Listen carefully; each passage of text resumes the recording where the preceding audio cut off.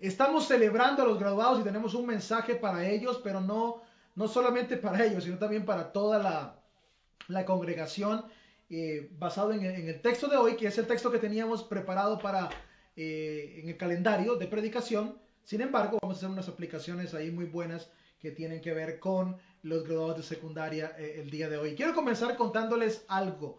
A mí no me ha pasado. Bueno, algunas cositas de estas me han pasado. Por ejemplo, no sé cuántos se despiertan a las 2 de la mañana con hambre. Esa parte sí me pasa, debo reconocerlo. Lo que no me ha pasado es la segunda parte, que sé que a algunos sí le ha pasado. Te levantas a las 2 de la mañana con hambre y decides ir a la cocina. Pero en el camino a la cocina está todo oscuro, escuchas un susurro. Entonces ya te asustas, empiezas como, algo aquí como que no cuadra bien. No hay nadie, voy camino a la cocina, un susurro. Pero caminas un poco más y ya no solo escuchas un susurro, ves algo. Y te asustas más porque hay un susurro y ves a alguien aparentemente en medio de la sala. Pero el susurro ahora es un poco más fuerte, así que si te acercas un poquito más, puedes escuchar lo que está diciendo la persona. Si es que es una persona. Y te acercas y escuchas un: Señor, te pido que bendigas, Señor, te pido esto, Señor. Y te das cuenta que es alguien de tu casa, tu papá o tu mamá, alguien que está orando. La pregunta es, ¿qué hacemos? ¿Qué haces cuando vas caminando así en medio de la noche y alguien está orando? Bueno, tienes dos opciones. Te haces el loco, la loca, como que no pasó, no es contigo, o te quedas escuchando la oración, pero sería un poco raro. Como se los dije, a mí no me ha pasado, pero es como raro. Definitivamente quedarse ahí escuchando lo que alguien más está orando por ti, si es que está orando por ti, es como raro. Pero algo sí me pasó, y es lo que te quiero compartir. Algunos de ustedes saben que hace más o menos 6 años mi mamá falleció. Y una de las cosas más difíciles para mí fue regresar a su casa y comenzar a limpiar y ver, porque el vacío se sentía, ya ella no estaba presente y ella era el gozo de esa casa, y por lo tanto ya no era el mismo sabor volver a la casa. Así que empecé a limpiar, a revisar, a mover cosas. Varios amigos estuvieron ahí ayudándome y logramos completar muchas cosas. Pero luego encontré una caja llena de papeles, documentos, y usted sabe, bueno, que en casos como estos los documentos son importantes. Así que comencé a leer los papeles, los documentos, y comencé a ver exactamente qué cosas eran relevantes y qué cosas no. Y entre todo lo que me encontré, que iba filtrando, había un libro, una especie de diario.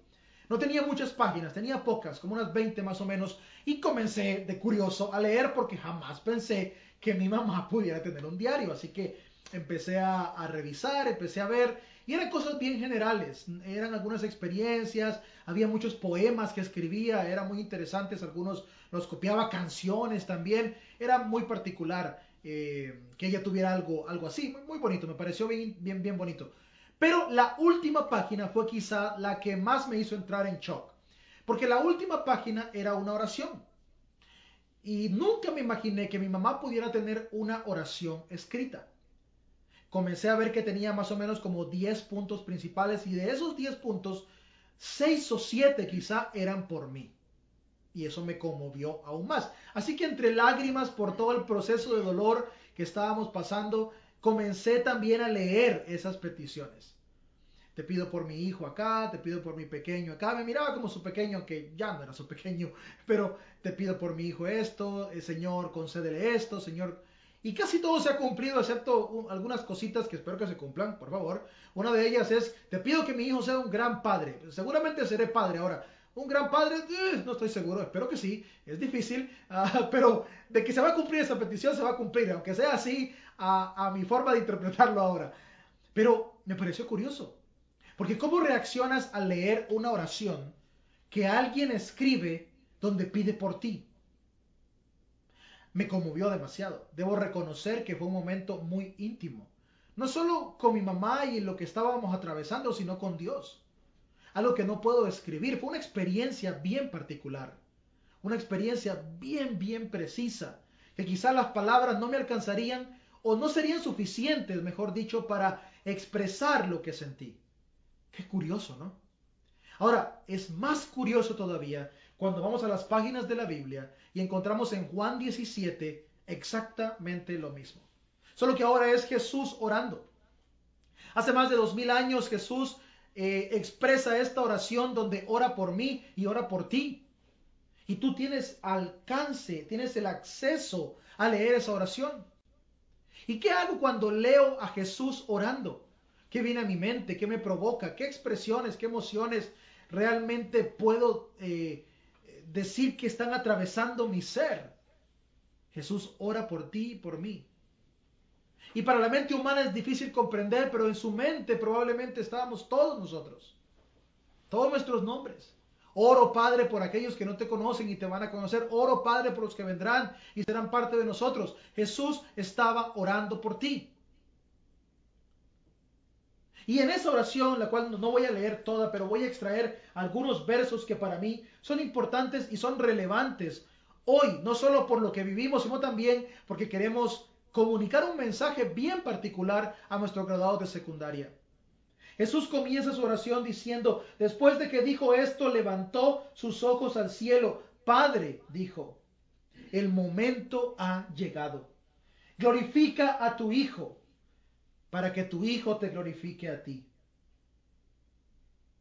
Hazlo con esa autoridad que me diste sobre toda carne, para que así yo pueda impartir vida eterna a los que me has dado.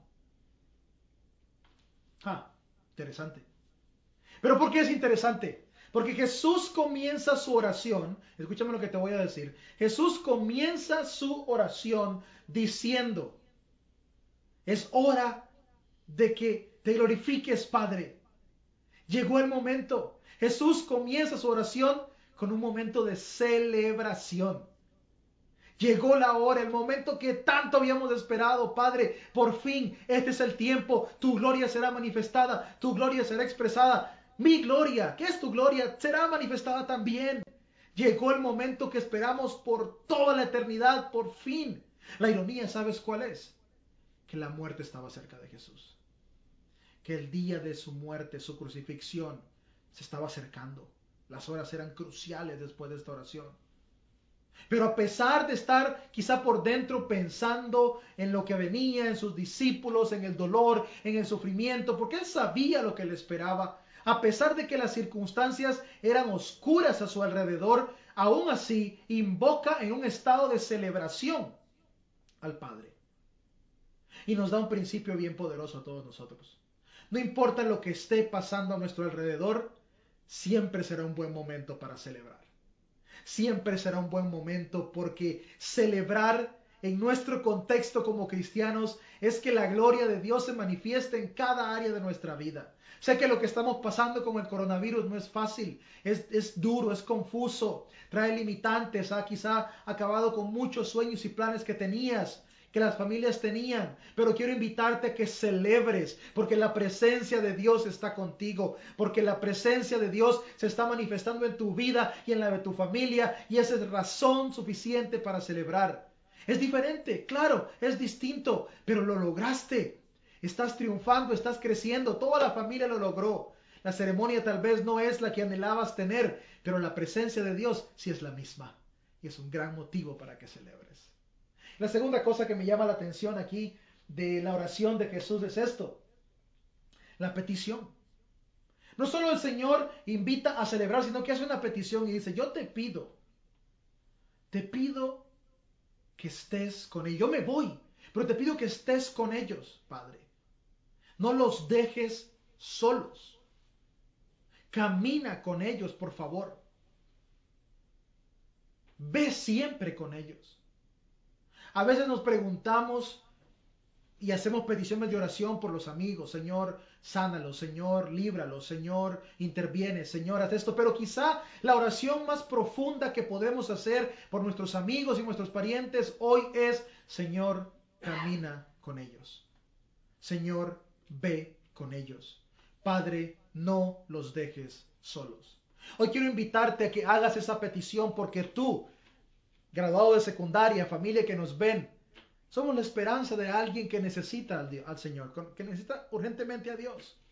Y quizá no podemos estar físicamente con las personas que nos necesitan en este momento, pero el Padre sí puede. Y la mejor manera en que podemos expresar esa esperanza al mundo que se está derrumbando es pidiéndole al Señor, Padre, por favor, camina con ellos. Hoy es un día de celebración por muchas razones, pero quiero cerrar diciéndote que una de las cosas que Jesús le dice al Padre es momento de que tengan vida eterna. La vida eterna no es algo que se mide en función del tiempo y pensamos que se alcanza después de la muerte o en el cielo. La vida eterna es un tipo de vida, es la vida de Dios, su esencia misma. Tú tienes el ADN de Dios dentro de ti y la vida eterna es algo que puedes experimentar hoy, aquí y ahora. No es algo que tienes que esperar a disfrutar cuando todo se acabe. Imagínate el privilegio de disfrutar vida eterna en tiempo de caos. Podemos hacerlo. Podemos hacerlo. Hoy quiero animarte e invitarte porque a veces pensamos que vamos a demostrar la existencia de Dios buscando factores externos, probando evidencias por acá, probando evidencias por allá, pero tenemos el ADN de Dios y quizá conocer de su existencia es tan sencillo como ir dentro de nosotros, explorarnos y ver esa vida divina que ya se nos ha impartido. Celebra, regocíjate.